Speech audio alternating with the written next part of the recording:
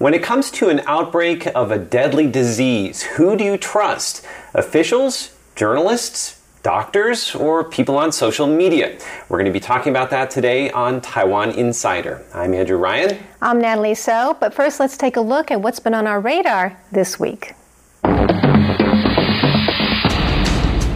This week on the radar, it's the continued spread of the coronavirus disease, now officially called COVID-19. The number of confirmed cases in China jumped by nearly 15,000 on Thursday, and the death toll went up by nearly 250. That's because China has changed the way it's diagnosing the disease. But that's making it harder to chart the trends. There are now more than 60,000 confirmed cases, and about 1,400 have died. Taiwan has so far recorded just 18 confirmed cases. 2 of those patients have fully recovered. The Philippines has extended a ban on travelers from China to include Taiwan. The move was announced suddenly last weekend, leaving over 500 Taiwanese travelers stranded in the country, including more than 150 at airports. Taipei has threatened to retaliate, and the Philippine government says it's reconsidering. Taiwan has halted nearly all flights to China amid fears about COVID-19. Only flights to and from 5 Chinese destinations will be allowed until at least April 29th. Taiwan has also banned the entry of most residents of Hong Kong and Macau as a precautionary measure.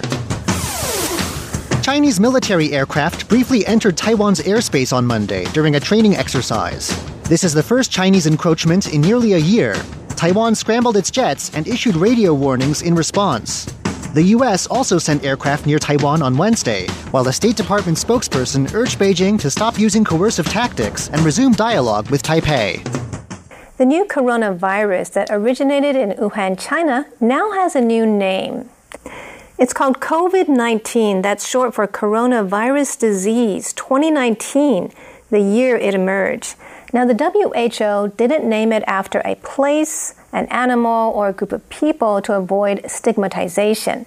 But authorities in Taiwan are still going to use the nickname Wuhan pneumonia to avoid confusion. So what do we know about the COVID-19 patients? Well, a new study headed by the top Chinese epidemiologist is shedding some new light on the disease. And that's the subject of today's Taiwan Explained. So what do the patients of the new coronavirus, or COVID-19, have in common? Well, in today's Taiwan Explained, we're going to be talking about a new study coming to us from China. Now, I should mention, Nally, this study has not been peer-reviewed. However, the team that conducted this research is headed by Dr. Zhong Nanshan, and you'll remember that he is the guy who discovered the SARS coronavirus of 2003, right? Okay, so he has some experience there. Yes, a lot of experience. All righty, so let's give you 60 seconds for this. All right. Ready? Go. Yep. Now, this new research looked at more than 1,000 patients clinically diagnosed. Now, they were at 552 hospitals in 31 provinces and cities. Most of the patients in the study were male, with a median age of 47. They crunched the numbers, and this is what they found. More than 75% lived in Wuhan or had contact with someone from Wuhan. Only about 1% had direct contact with wildlife. Now, as for the symptoms, the most common was a fever. Nearly 90% had one, but notably less than half had a fever before hospitalization. Another common symptom was coughing. Now, let's talk about the more serious cases. 15% had severe pneumonia. 5% were admitted to the ICU, and about 1.4% of the people in the study succumbed to the virus. That's lower than the previous estimates of the fatality rate. And finally, perhaps most interesting, the incubation period was about a median of 3 days, which is also less than originally thought. Good job. Very good job. Just in the nick of time. Right. So I'm curious about this incubation period. Tell us more about that, what exactly that means. Okay, so incubation period, this is very interesting. This is the time after you come in contact with the source of transmission and then before the point at which we have the onset of symptoms. So basically what they're saying is it's a median of 3 days. Originally it was thought to be more like 5 days. And why this is so important is because you could actually have COVID-19, the new coronavirus, and not know it, but also be able to infect other people. Yeah, that's not good. Yeah. That's happened a lot. Also, people are talking about or wondering when this is going to end. What have you heard, Andrew?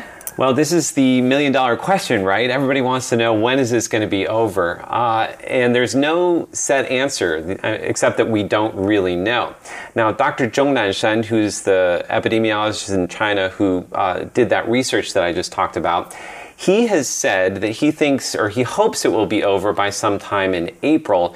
However, he's already gone back on his previous predictions, so I don't think he knows either. So I think it's important to kind of take all of these predictions with a grain of salt. Also, he is the face of epidemiology in China, and the officials in China, of course, want to put a positive spin on what's happening with the virus. Now, I do want to point you to another person who has talked a little bit about what the future could hold for the coronavirus here in Taiwan, and that is Chen Jianren, who's the vice president. Now, he recently posted on Facebook saying that, this may not end the way SARS did. It actually may become seasonal, sort of like come back every season the way H1N1 does. And he actually gave 3 interesting reasons for why this could be the case. First of all, because it's highly contagious. It has a relatively low fatality rate, and also it's flu-like. So, of course, the flu comes back every season. Thanks very much, Andrew. And that is our Taiwan Explained for the week. As a new coronavirus spreads around the world, something else has been spreading also: xenophobia, the fear or hatred of foreigners. Now, recently, Andrew spoke with Deutsche Welle East Asia correspondent William Yang about what people in Taiwan are saying on social media about China. Oftentimes what we see, it's like, if it's a report about how the Chinese government has not been really revealing the full extent of the epidemic, then a lot of the people would immediately project the stereotype that they have about the Chinese government and say, see, this is all because of what the Chinese government has always been functioning, like, dictating and being arbitrary, controlling all the flow of the information. That's why the epidemic happens. And there are some extreme examples that I've actually seen online where people are clearly frustrated about the Chinese government blocking Taiwan from joining the WHO meetings. And so they are saying how the whole epidemic is spreading across China right now is the karma that the Chinese people had to endure because of its government's evil treatment of Taiwan.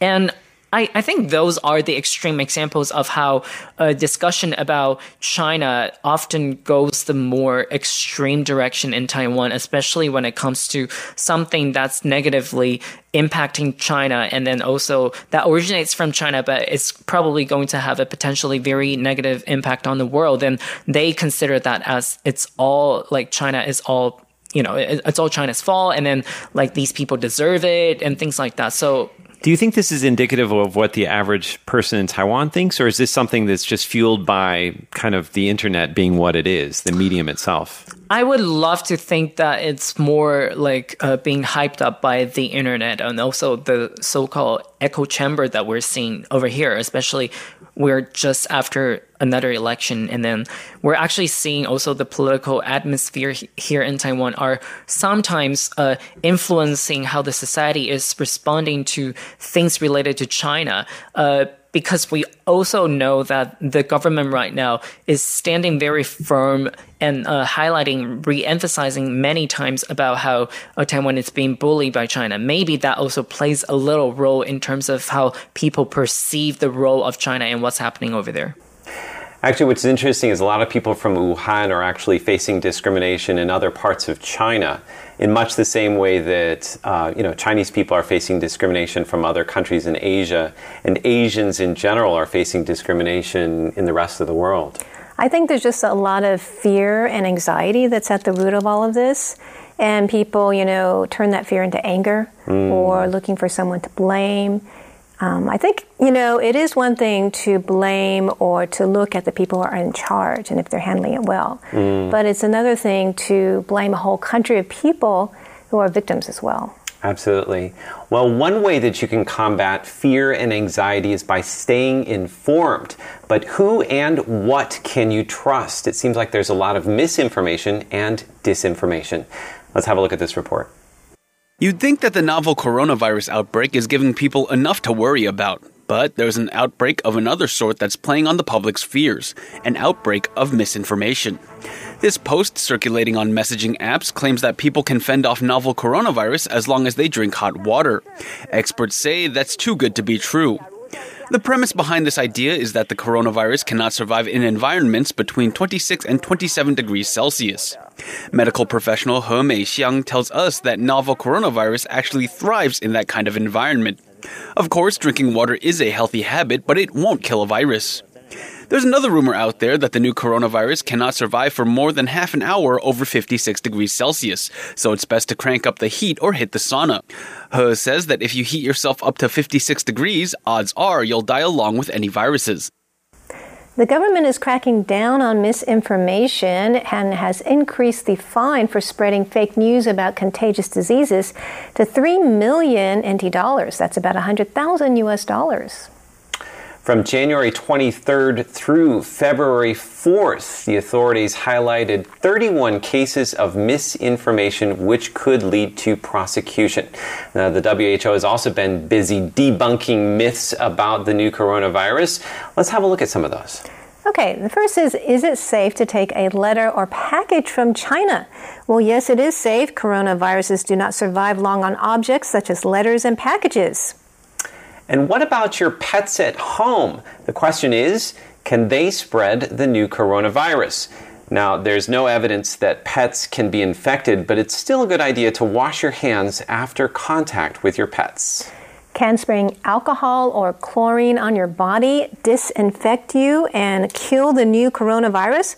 Well, no, not if the virus has already entered your body. They can disinfect surfaces, but can be harmful to clothes and your eyes and mouth. So there are a lot of myths out there, so let's think twice before we share something on social media. This week on Hashtag Taiwan, the great toilet paper panic of 2020. Now, hold off, I already know the questions you're about to ask. What's a toilet paper panic? Why do I have to specify 2020? Well, a toilet paper panic is when people rush to the stores, they clear out all the toilet paper, causing a nationwide shortage. Why do I have to specify 2020? Because this isn't the first time it's happened in Taiwan. I am dead serious. The first toilet paper panic was in 2018, and if you don't believe me, here's the website from Wikipedia, the webpage that documents the whole affair. And as we all know, Wikipedia doesn't lie. Checkmate, you guys. So what caused the 2018 toilet paper panic? Well, a combination of questionable marketing practices and media sensationalism led consumers to believe that toilet paper prices would rise by 30% or more.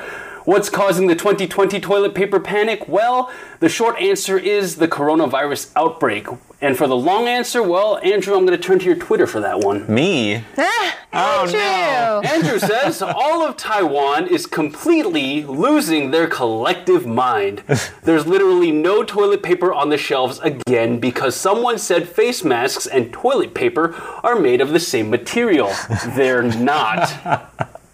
Andrew, was this motivated by were you looking for toilet paper? I have to tell you, the worst thing is when there's a run on the stores and you actually do need toilet paper, right? Okay? You know, if you saw me buying toilet paper, it's not because other people were buying it, it was because maybe I needed some, okay? Did you get it? Let's not discuss my toilet paper situation. Let's moving on. Taiwan's premier, Su Zhentang, being the master of social media that he is, released this graphic. On the top, it says, "We have but one butt." Don't hoard. Don't believe the things you hear on the internet. He goes on to clarify to say that the face masks in Taiwan are made from non-woven fabric produced in Taiwan. And the toilet paper that we used is made from pulp sourced from South America. Like, That's why his butt is facing us. And he's got like little shaking marks, so he's like doing a little bit of a He likes to tushy shake. Man. That's He likes to shake. That's really hilarious. But as you can see, face masks and tissue paper have absolutely nothing to do with anything with each other, right? Yeah. Mm-hmm. But you know what? Even with the premier's warnings, That didn't stop people from making a run on the stores. Eric Gao went to the store to refill his toilet paper needs, and only to find the stores and the toilet paper completely barren. There's nothing there. Do you see anything? The shelves are just empty. They're completely empty. There's nothing there. Wow. People act fast. People do act fast. Anyway, the face mask rationing period, when that began, there was a Facebook custom profile frame that you can use for your profile picture, which said, "I'm okay, you can get your face mask first." It was just a nice way to express, hey, I'm healthy, I'm all right. I'm going to let other people go get their face masks first. And before you ask, yes, guys, that's the very handsome Leslie Liao right there. Very nice. Leslie Liao pick of the week time, all right, guys? So with this whole toilet paper panic going on, some wise guy on the internet created this custom frame. Get this. He says, "I'm okay. You poop first." I'm going to save the toilet paper for the people who can't hold it in. That's very With a nice. brown lining. Yeah. All right, guys, after that, I feel like we need to culture it up. So I'm going to close it with this. The Culture Ministry is getting in on a piece of this action. One of the events that has been canceled, or actually, I should say postponed, because of the coronavirus outbreak, is the Taipei International Book Exhibition. But the Culture Ministry would like to remind you that it's postponed and not canceled. So it's saying this. It gives you this picture of a bunch of books, and it says, "Hey, we're made from pulp too. Why don't you fight over us instead?" Good marketing. A run nice on the ad. bookstores. That might help. Yes. That'd be good. Support the local publishing industry, right? Or libraries, yeah. I find, unlike toilet paper, intelligence can never be in short supply. No, that's a good one, Leslie. That was very interesting, Leslie. Thank you very much. All right. And that is our hashtag Taiwan for the week. And finally today, at the top of the show, we showed you a photo and asked if you knew where it was. Let's take one more look at that photo. The wind turbines on the left are a popular tourist destination in Taiwan. On the right, they're featured in a music video of the theme song of this year's Lantern Festival. Where in Taiwan is this? Well, let's have a look at this report on the theme song for the Lantern Festival. As it prepares to host the 2020 Taiwan Lantern Festival, the Taichung city government is pulling out all the stops. The city has asked a local band, the Chairs, to create a song for the event. This isn't just any old band. The Chairs were named the best vocal group at the 2019 Golden Melody Awards, Taiwan's equivalent of the Grammys. The theme song the band has come up with is filled with nods to local scenery and culture. There are references to Taichung's pearl milk tea, the city's night scenery, and the wind turbines at the coastal Gaomei wetlands. Even the local Huli horse farm and an art installation from the recent Taichung Flora Expo get mentions. The city's connection with saxophone making is played up, and the very saxophone heard in the song was made in Taichung. We hope you enjoyed this inside look at Taiwan this week. Be sure to connect with us on social media. Yes, leave a comment below. We would love to hear from you. For Taiwan Insider, I'm Natalie So. I'm Leslie Liao. And I'm Andrew Ryan. See you next week.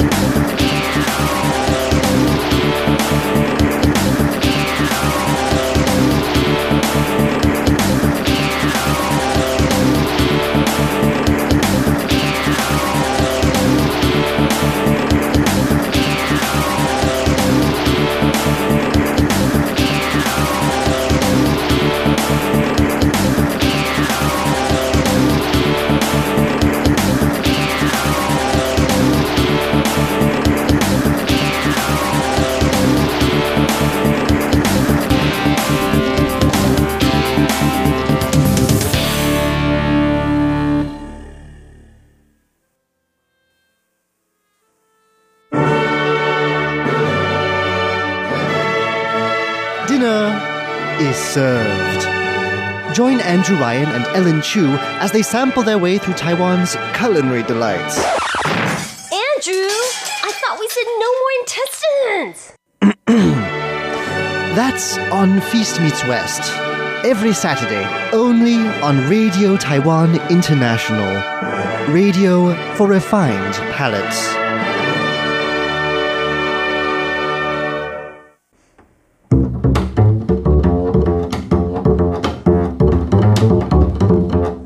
Taiwan Today with Natalie So.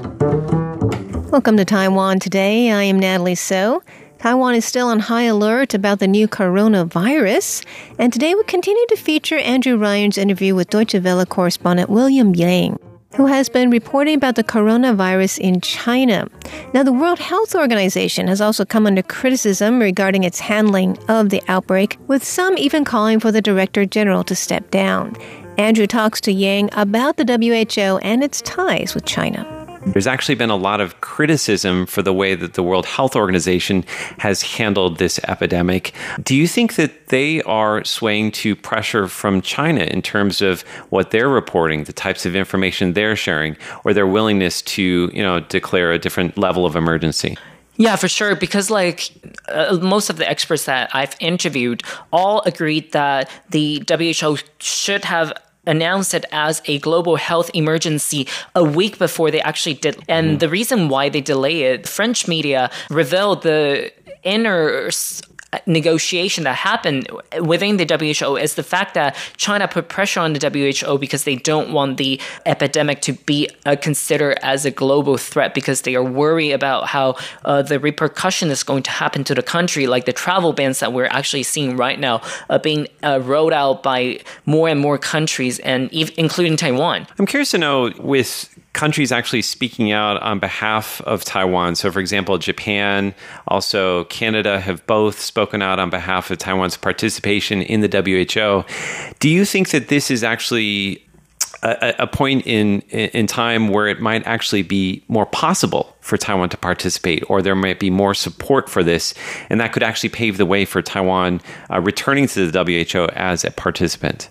Or as an observer? Yeah, for sure. I think the amount of the support and also the concern about Taiwan being left out of the WHO has been championed and also highlighted by so many major countries around the world. And their reasoning are all very consistent because, leaving out Taiwan, who actually could be one of the first few countries that are impacted by this epidemic because of its, again, close relationship with China and interaction with China, could actually pose a very serious threat to the global public health system. And also the fact that, leaving out any country and allowing the epidemic to have the possibility of spreading and growing in a place where the WHO is facing so many political challenges is actually going to, again, not be it's basically a counterproductive way of fighting this global disease in their views. Now, so far, Taiwan has been largely successful in keeping the novel coronavirus outside of its borders. Why do you think that Taiwan has been successful in doing that? I think the SARS experience has really left a deep trauma in Taiwanese people. So when the experts are correlating this virus to the SARS virus, people immediately raise their level of awareness. And also, we need to remember that there are some people who played a very important role during the SARS epidemic now at a very crucial position in the administration, including our vice president, who actually was the person who's behind the whole coordinating and orchestrating the whole combat against SARS effort at the time. So I think that actually helps a lot in terms of Taiwan being prepared for what could happen. And then we immediately set up these very strong and crucial guidelines to ensure that the loopholes would be blocked before the virus even started spreading within Taiwan. It seems now that the Taiwan government is faced with this unique problem where they're trying to balance protecting the nation and keeping the virus out with making sure that people aren't afraid to the point where there's pandemonium with people, hoarding masks and things like that. Do you think that they're doing a good job of balancing these two disparate needs? I think they're definitely trying their best, but as we all know, the tendency of people here is that I think as a Taiwanese person, when something very serious happened and then we were reminded of the possibility of its spread here, then what we always tend to do is to stock up as much of the things that we can rely on as possible. So that's actually when the lockdown happened right before Chinese New Year. Just tons of people went to local drugstores and convenience stores to buy up all the masks that are available. And then in the beginning, of course, the government had to come out and ensure people that there are still enough masks in stock, and so people don't have to worry. But when they realize how much people are actually saving and stocking up at home, they realize that they need to set some kind of rules to make sure that this evaporation of the masks is not going to drain the whole stockpile that the country still has. So I think right now rolling out the so-called matching identity to and limiting every person's ability to buy up the number of the masks is a way for them to ensure when the epidemic unfortunately, if it did happen and spread out here, the country is still able to cope with it. I noticed that when you arrived at the radio station, Radio Taiwan International today, you were not wearing a mask. Right. Was this a conscious choice, or is this connected to your personality? What were you thinking?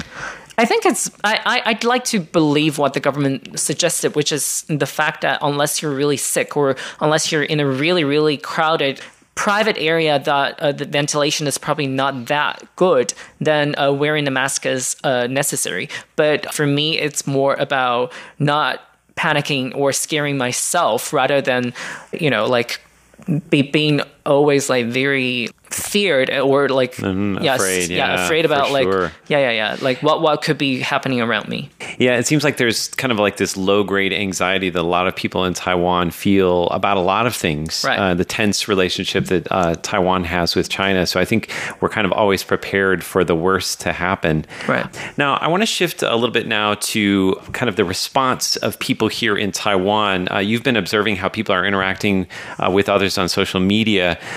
How have people in Taiwan on social media responded to this outbreak? What are their thoughts about what's happening in China?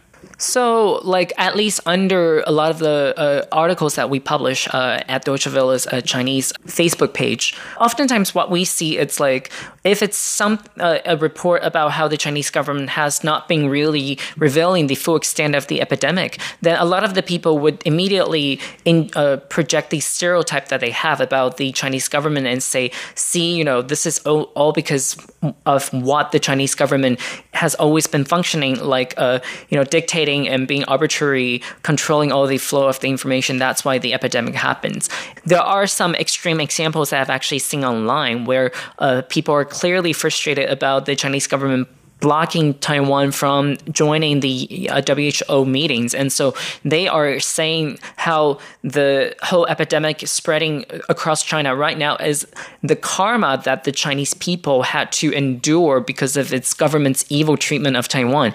And I think those are the extreme examples of how a discussion about China often goes the more extreme direction in Taiwan, especially when it comes to something that originates from China, but is probably going to have a potentially very negative impact on the world. And they consider that as it's all China's fault, and then these people deserve it and things like that. So do you think this is indicative of what the average person in Taiwan thinks, or is this something that's just fueled by kind of the internet being what it is, the medium itself? I would love to think that it's more being hyped up by the internet and also the so-called echo chamber that we're seeing over here, especially we're just after another election. And then we're actually seeing also the political atmosphere here in Taiwan are sometimes influencing how the society is responding to things related to China. Because we also know that the government right now is standing very firm and re-emphasizing many times about how Taiwan is being bullied by China. Maybe that also plays a little role in terms of how people perceive the role of China and what's happening over there. What would you like to tell the rest of the world about how Taiwan is experiencing this outbreak of the virus? What do you think that people get wrong about Taiwan's response or Taiwan's experience? I think a lot of the times what I see sometimes on the international media or around the world is that people automatically still believe that Taiwan is part of China. So this whole response that China is rolling out probably is also being, rolled out here, yeah. or like the similar challenges that China is facing are also happening here in Taiwan as well. But clearly, I think what's very important to know is that Taiwan has its own healthcare system, and including a very different healthcare insurance system than China, and also the fact that the government has a full control about its border and the immigration policies, and also the response that should be implemented at what stage. So when it comes to reporting about the impact of that on Taiwan, I think the international community just needs to remember that Taiwan, again, is a very de facto sovereign state that has its own capacity to really deal with what the potential impact that the virus is going to have on the island.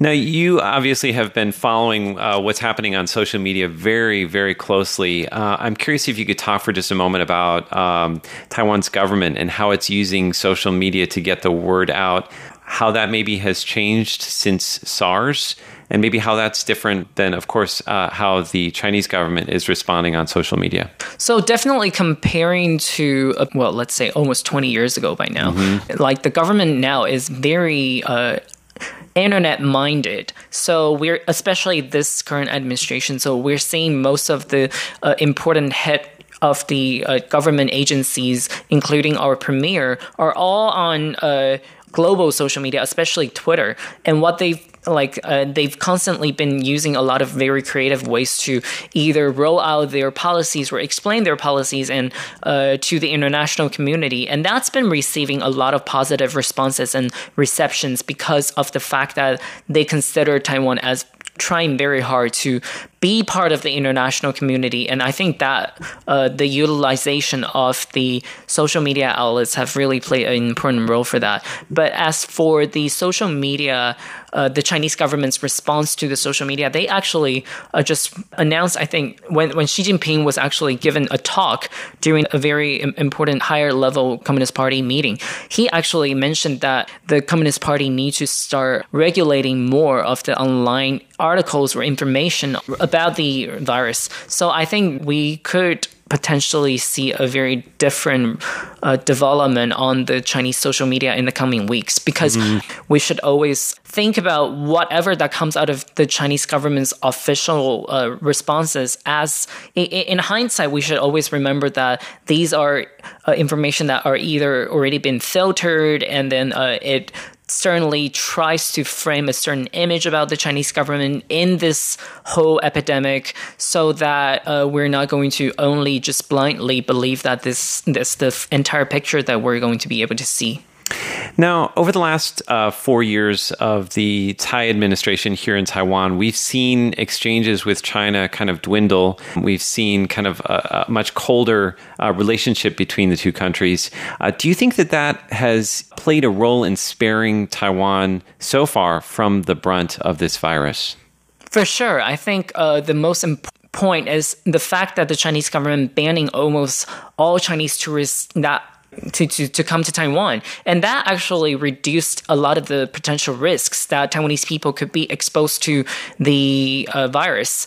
I think that actually is, in a way, surprisingly favored Taiwan's fate right now in this whole epidemic. Again, we've been speaking with William Yang, who is the East Asia correspondent for Deutsche Welle, and has also been featured in a number of different media, including The Guardian, BuzzFeed News, and whatnot. Thank you so much for joining us. Thank you for having me.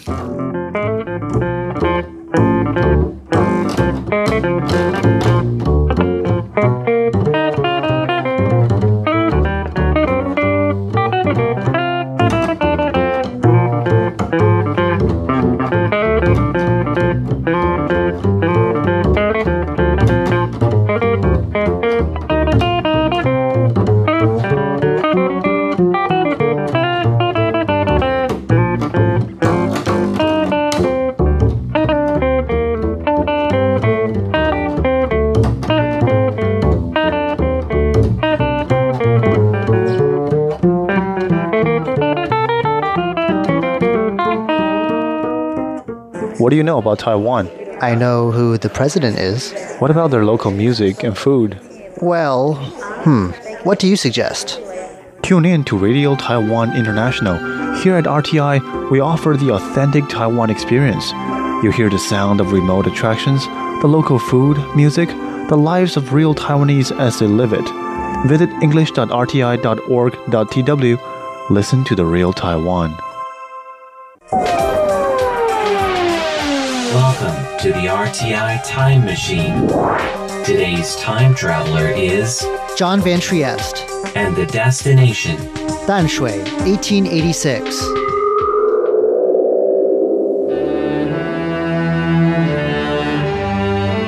Danshui is a place of boardwalk entertainments and trendy eateries to the north of Taipei, where the Danshui River meets the sea. It's a historic place, with sites including a 17th century fort occupied by the Spanish, then the Dutch. But there's another fort here, less well known, up on an out-of-the-way hilltop. It too is a foreign design, but the soldiers who were stationed here were not foreign. It was in fact a foreign invasion they hoped to head off. These were soldiers of Imperial China, and their brief time here during the 1880s and 1890s is remembered as a time when one government official tried to save Taiwan from what turned out to be inevitable. The solid masonry and brickwork here still stands, but that's about it, the rest having decayed away many years ago. That's why it's fortunate we've met up today with Ms. Chen, a volunteer guide here at the century-old Hebei Fort, whose job it is to fill in the holes in the fort's story.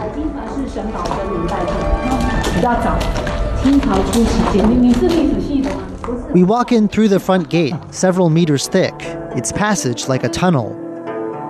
As your eyes adjust to the light, you'll find yourself in a broad courtyard, strewn about with pebbles, thick with dandelions and clovers, and surrounded on all sides by thick walls. A structure, some say quarters of some kind, once stood in this courtyard, but all you can see now is the rubble of the foundation. Filled with soldiers in its day, though, this place would have been impressive.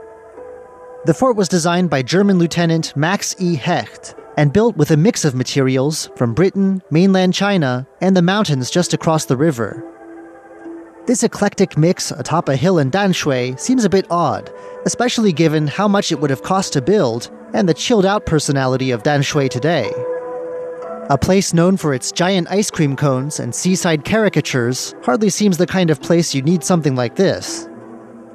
But Danshui in the 1880s was a different kind of place, a port open to foreign trade, and a town where global tensions could reach. It was an anxious time for officialdom in Taiwan. You can see it in the size of the artillery guns they ordered for the turrets here. Though Ms. Chen is only able to show us pictures, few originals survive in this part of the world, you can still get the idea. And these officials had plenty of reasons to be worried. For a time, Taiwan had been seen as a sort of shield, its high mountains off the coast protecting Imperial China's heartland from foreigners. But in the 19th century, Taiwan became itself a target for foreign aggression. In 1874, rapidly modernizing Japan had sent an expeditionary force to Taiwan to punish an indigenous group for the killing of some shipwrecked sailors it claimed as subjects. The state of Taiwan's defenses and the fact that the empire didn't really control the whole island were both showing. More alarming for the Danshui area was the next attempt at a foreign landing, this time by French forces as part of a conflict over far-off Vietnam. Maps inside one of the fort's bare and echoey chambers show how close to this spot they landed in 1884. The French landing failed, but anxiety over Taiwan's defenses rose, and it was clear something had to be done. Under mounting foreign pressure, Taiwan was declared an imperial province, and its first governor, Liu Mingchuan, went into action. Taiwan, he decided, would have to strengthen itself, and modernization would be key. Taiwan's first railway line was built on his watch, and undersea cables laid down during his tenure linked Taiwan with the outside world. And then there was the military side of this self-strengthening.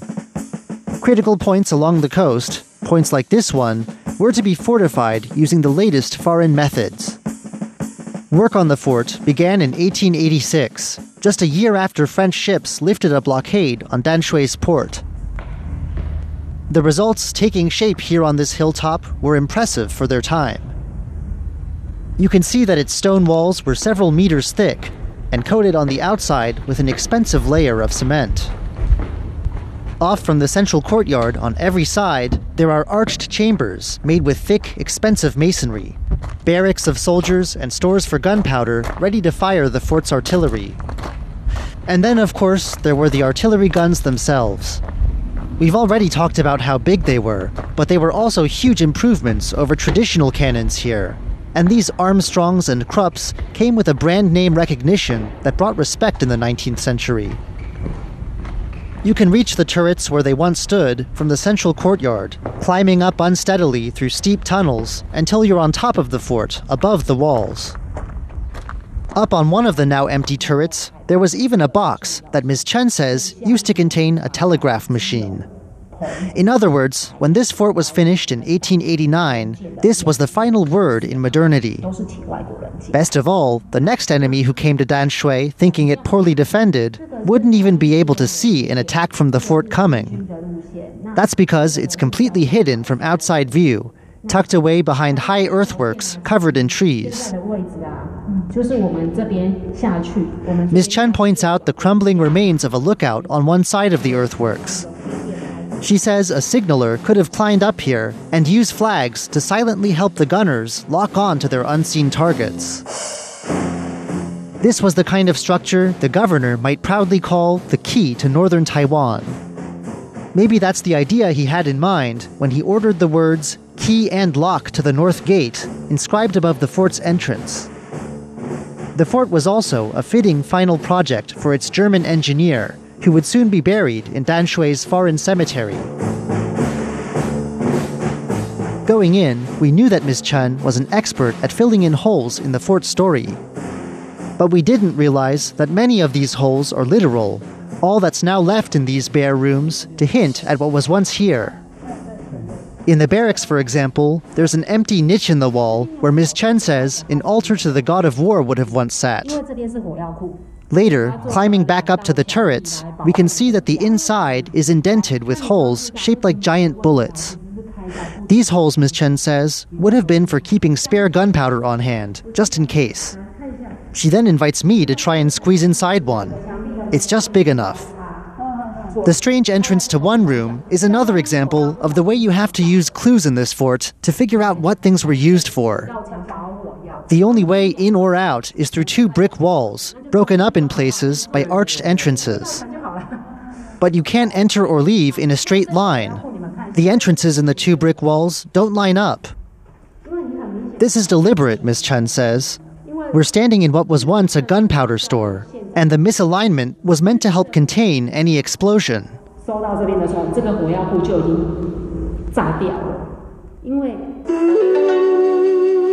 For a few years, soldiers and officials waited for any sign of an attack. They may even have been confident. But in Danshui, at least, the attack never came. Looking around at the fort's surroundings, though, we can see what did come instead. On one side is a lovely wooded green, looking oddly manicured for such an out-of-the-way place. On the other side is a martyr shrine, remembering those who made important contributions to the Republic of China.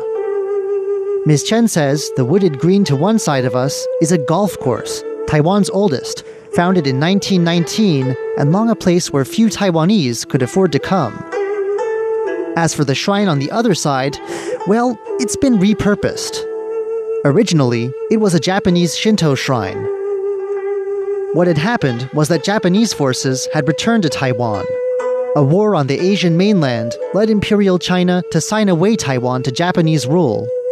That was in 1895, just a few years after the fort was finished. When the landing came, it took place not here at Danshui, but in the port city of Keelung, down the road from here. And while there was Taiwanese resistance to this new arrangement, not a shot was ever fired from the fort here on this hilltop. In the end, it turned out, this fort had not been the key to the north after all. In later years, most people who saw the fort probably did so from the golf course. With the fort now a historic site, though, people can come here and rediscover a special point in Taiwan's history. A time when the island's leaders decided to embrace new technology from abroad in an effort to keep the old imperial rule intact. I'm John Van Trieste, and I hope you'll join me again next week for another journey through time.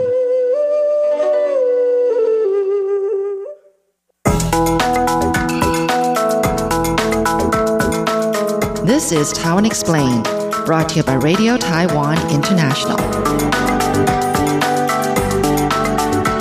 So what do the patients of the new coronavirus, or COVID-19, have in common?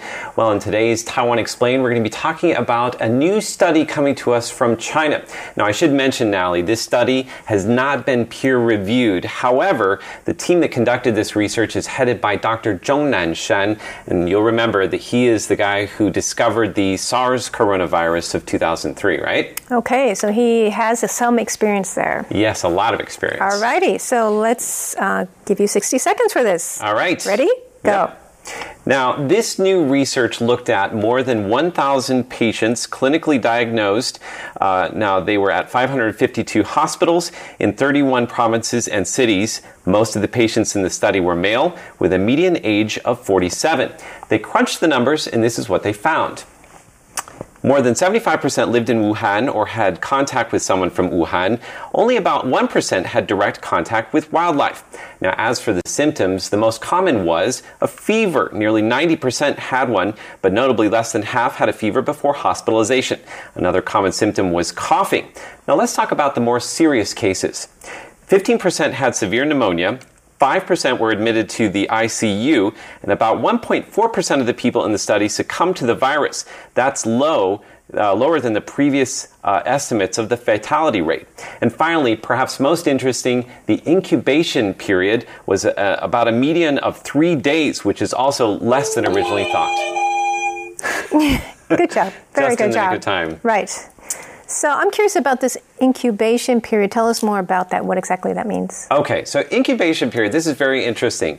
This is the time after you come in contact with the source of transmission and then before the point at which we have the onset of symptoms. So basically what they're saying is it's a median of 3 days. Originally it was thought to be more like 5 days. And why this is so important is because you could actually have COVID-19, the new coronavirus, and not know it, but also be able to infect other people. Yeah, that's not good. Yeah. That's happened a lot. Also, people are talking about or wondering when this is going to end. What have you heard, Andrew? Well, this is the million-dollar question, right? Everybody wants to know, when is this going to be over? And there's no set answer, except that we don't really know. Now, Dr. Zhongnan Shan, who's the epidemiologist...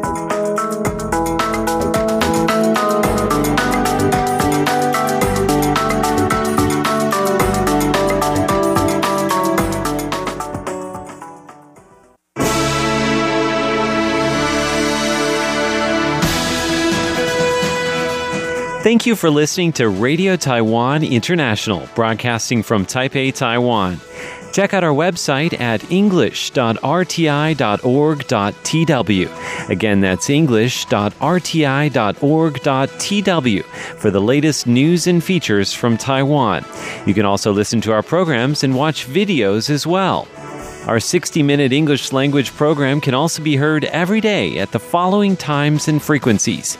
In southern China and South Asia from 1600 to 1700 UTC on 6180 kHz. Again, that's in southern China and South Asia from 1600 to 1700 UTC on 6180 kHz. And in Southeast Asia from 0300 to 0400 UTC on 15320 kHz. Again, that's in Southeast Asia from 0300 to 0400 UTC on 15320 kHz. We'd love to hear from you. Please send your comments to P.O. Box 123-199, Taipei, Taiwan. Again, that's P.O. Box 123-199, Taipei, Taiwan. Or send an email to rti@rti.org.tw. Again, that's rti@rti.org.tw. Also, visit us on Facebook. The address is fb.me/Radio Taiwan International. Once again, on Facebook, we're located at fb.me/Radio Taiwan International for videos, photos, and news of interest from Taiwan. Thank you once again for listening to Radio Taiwan International.